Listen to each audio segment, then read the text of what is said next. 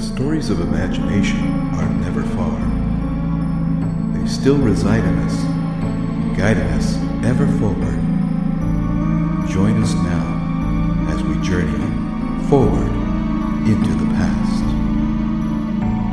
And here is your host, J.C. Riday.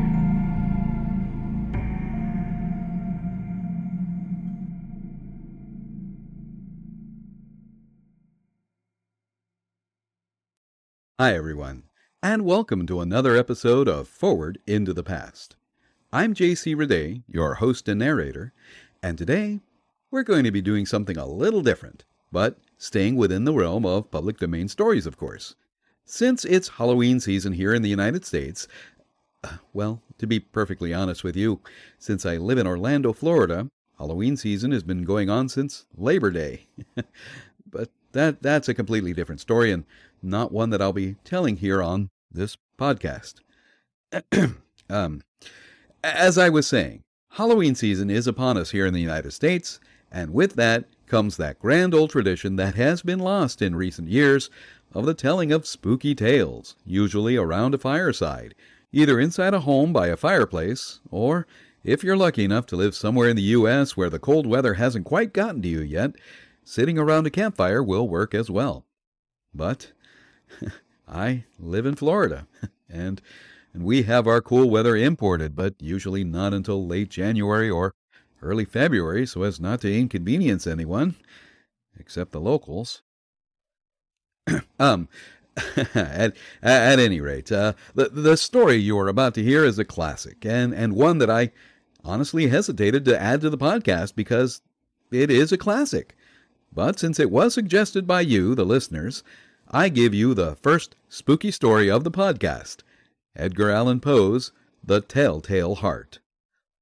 Telling spooky stories during this time of year is a time-honored tradition, but believe it or not, the realm of ghost stories in the English-speaking world, especially around the Victorian era where most of our public domain stories lie, was traditionally a Christmas-time tradition. Yep. Many scholars believe that this stems from the fact that the lengthy dark nights, coupled with the fact that, well, due to the harsh weather at this time and inadequate health support, led an inordinate amount of people to perish during this time of year. Now you tie those lengthy dark nights, along with some people's fear of the dark, and everything that may or may not prowl around in it during that time, and you have the makings of some spooky stuff. After all, it is this basic human fear that causes the mind to play tricks on us, especially creating things that go bump bump in the night. So, without further ado, I humbly present to you Edgar Allan Poe's classic Gothic nightmare story, The Telltale Heart. True. Nervous. Very, very dreadfully nervous. I had been and am. But why will you say that I am mad? The disease had sharpened my senses, not destroyed, not dulled them. Above all was the sense of hearing acute. I heard all things in the heaven and in the earth. I heard many things in hell. How then am I mad? Hearken and observe how healthily, how calmly I can tell you the whole story. It is impossible to say how first the idea entered my brain, but once conceived, it haunted me day and night. Object, there was none. Passion, there was none. I loved the old man. He had never wronged me. He had never given me insult. For his gold I had no desire. I think it was his eye. Yes, it was this. He had the eye of a vulture, a pale blue eye with a film over it. Whenever it fell upon me, my blood ran cold, and so by degrees, very gradually, I made up my mind to take the life of the old man, and thus rid myself of the eye forever. Now this is the point. You fancy me mad. Madmen know nothing. But you should have seen me. You should have seen how wisely I proceeded, with what caution, with what foresight, with what dissimulation I went to work. I was never kinder to the old man than during the whole week before I killed him.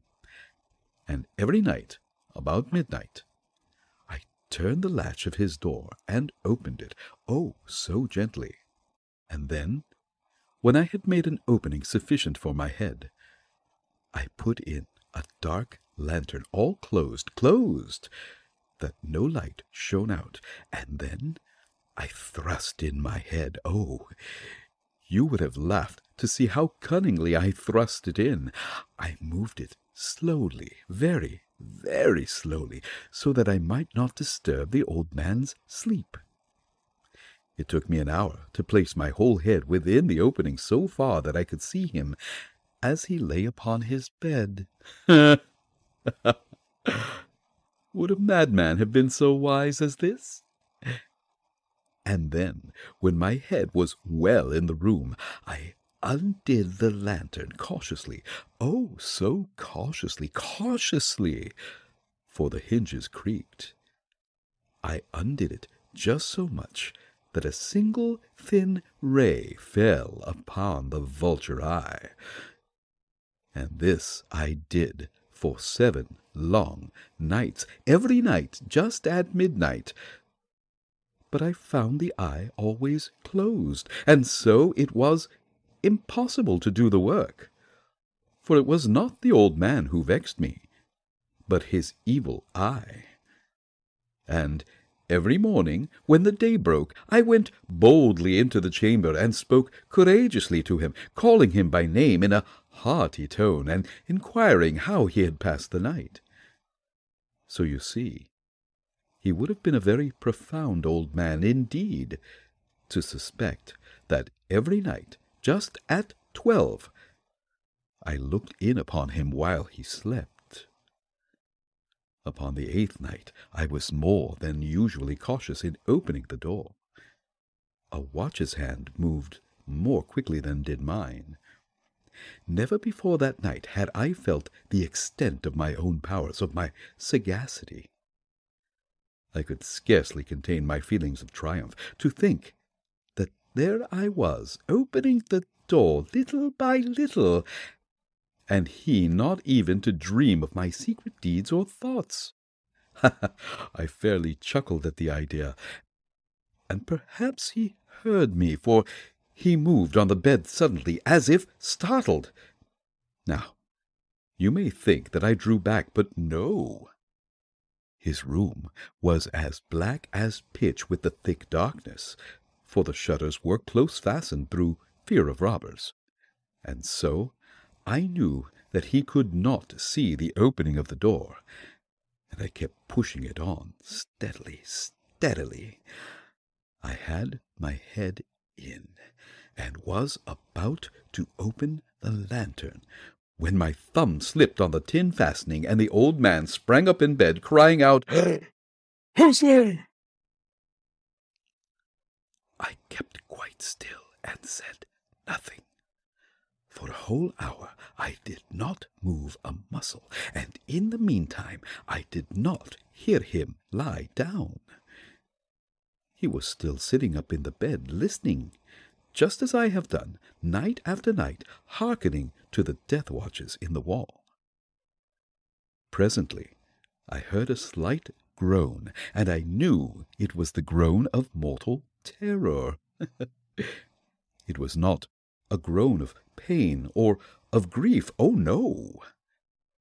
It was the low, stifled sound that arises from the bottom of the soul when overcharged with awe.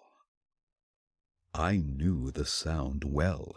Many a night, just at midnight, when all the world slept, it has welled up from my own bosom, deepening with its dreadful echo the terrors that distracted me.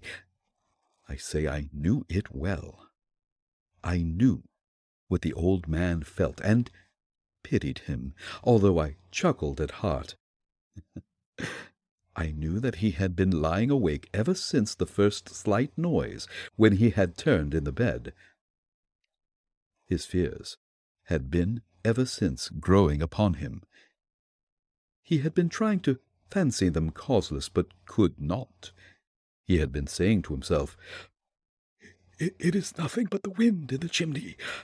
It is only a mouse crossing the floor." Or, "It is merely a cricket which has made a single chirp."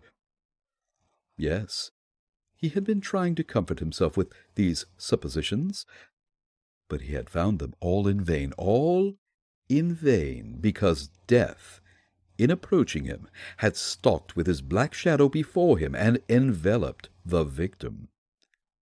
And it was the mournful influence of the unperceived shadow that caused him to feel, although he neither saw nor heard, to feel the presence of my head within the room. When I had waited a long time very patiently without hearing him lie down, I resolved to open a very, very little crevice in the lantern. So I opened it. You cannot imagine how stealthily, until at length a simple dim ray, like the thread of a spider, shot out from the crevice and fell full upon the vulture eye.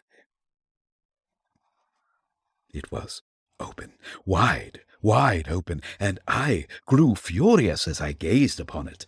I saw it with perfect distinctness, all a dull blue, with a hideous veil over it that chilled the very marrow of my bones. But I could see nothing else of the old man's face or person, for I had directed the ray, as if by instinct, precisely upon the damned spot. And have I not told you that what you mistake for madness is but over-acuteness of the sense?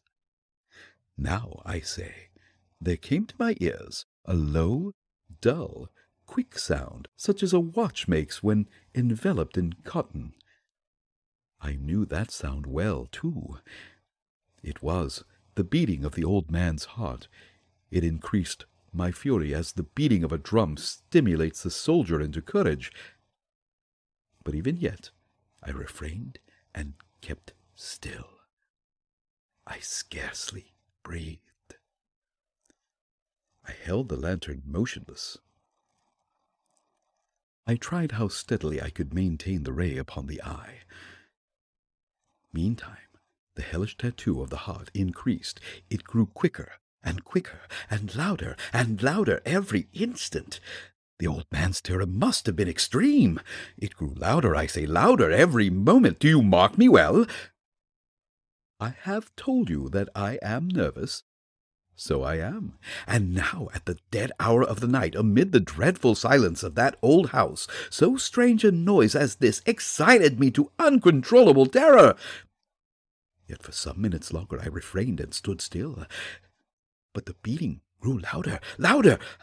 I thought the heart must burst, and now a new anxiety seized me. The sound would be heard by a neighbor.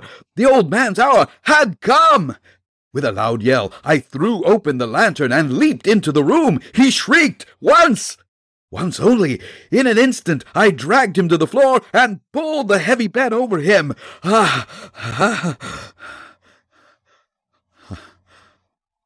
then smiled gaily to find the deed so far done. But for many minutes the heart beat on with a muffled sound. This, however, did not vex me. It would not be heard through the wall. At length it ceased. The old man was dead. I removed the bed and examined the corpse. Yes, he was stone dead. I placed my hand upon the heart and held it there many minutes. There was no pulsation. He was stone dead. His eye would trouble me no more. If still you think me mad, you will think so no longer when I describe the wise precautions I took for the concealment of the body. The night waned, and I worked hastily but in silence. First of all, I dismembered the corpse. I cut off the head and the arms and the legs. I then took up 3 planks from the flooring of the chamber, and I deposited all between the scantlings. Yes.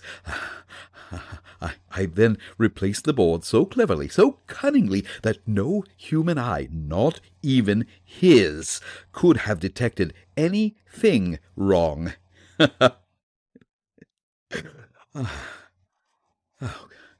There was nothing to wash out, no stain of any kind, no blood spot whatever. I had been too wary for that. A tub had caught all. When I had made an end of these labors, it was 4 o'clock, still dark as midnight. As the bell sounded the hour, there came a knocking at the street door.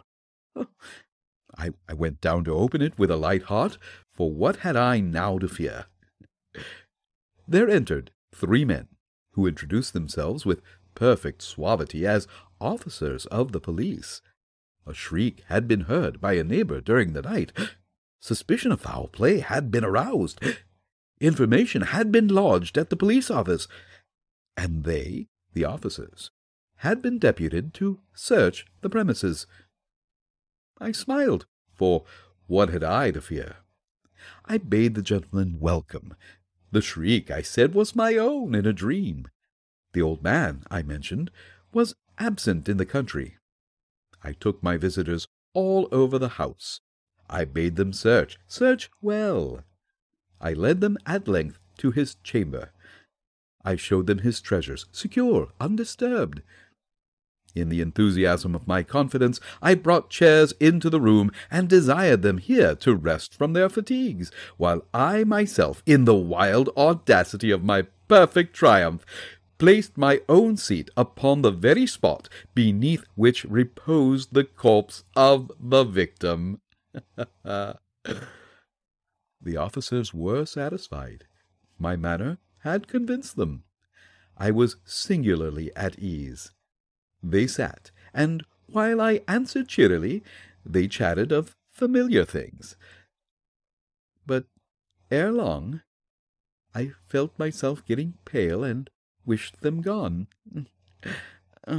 My head ached, and I fancied a ringing in my ears. But still they sat and still chatted. The ringing became more distinct. It continued and became more distinct. I talked more freely to get rid of the feeling, but it continued and gained definiteness until, at length, I found that the noise was not within my ears. No doubt I now grew very pale, but I talked more fluently, with a heightened voice. Yet the sound increased, and what could I do? It was a low, dull, quick sound, much such a sound as a watch makes when enveloped in cotton. I gasped for breath, and yet the officers heard it not. I talked more quickly, more vehemently, but the noise steadily increased. I arose and argued about trifles in a high key and with violent gesticulations, but the noise steadily increased. Why would they not be gone? I paced the floor to and fro with heavy strides, as if excited to fury by the observations of the men, but the noise steadily increased. Oh, God! What could I do? I foamed, I raved, I swore! I swung the chair upon which I had been sitting, and grated it upon the boards, but the noise arose over all, and continually increased. It grew louder, louder, louder, and still the men chatted pleasantly and smiled. Was it possible they heard not? Almighty God, no, they heard! They suspected! They knew! They were making a mockery of my horror. This I thought, and this I think. But anything was better than this agony. Anything was more tolerable than this derision. I could bear those hypocritical smiles no longer. I felt that I must scream or die. Now, again! Louder! Hark! Louder! Villains! I shrieked. Dissemble no more. I admit the deed. Tear up the planks. Here! Here! It is the beating of his hideous heart! Well, gang, that took a lot out of me. But it was fun. It was so much fun to do. I had a blast. I hope you enjoyed listening to it as well. And if you did, hey, let me know. Do me a favor and leave a review of the episode or the show itself if you like. There are many places for you to leave a review, like Apple Podcasts, for example, Google Podcasts. I know you can do it there. Do me a favor, check your personal podcast platforms, see if they have that option available. Of course, you can always just visit the podcast website. The address is, of course, forwardintothepastpodcast.com. The address again is forwardintothepastpodcast.com.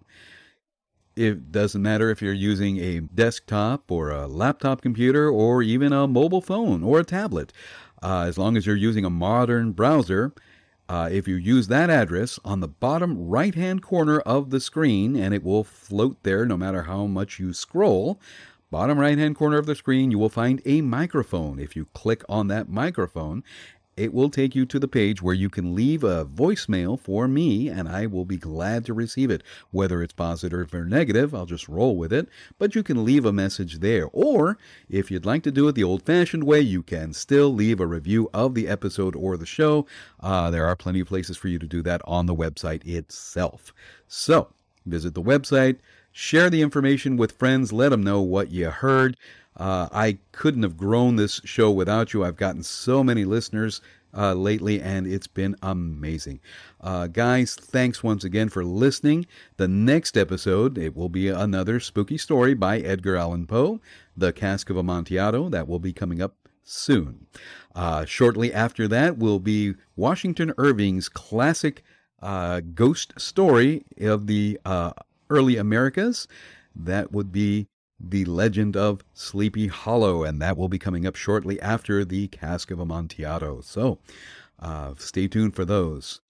I appreciate you guys sticking with me so far. I hope you enjoyed the show. Share the podcast with friends. Support the show. There are support links. Well, I've rambled long enough now, guys, so I'm going to go ahead and leave you at this point. So, thanks again for listening. As always, keep sharing the stories, and please be a good human. Bye for now.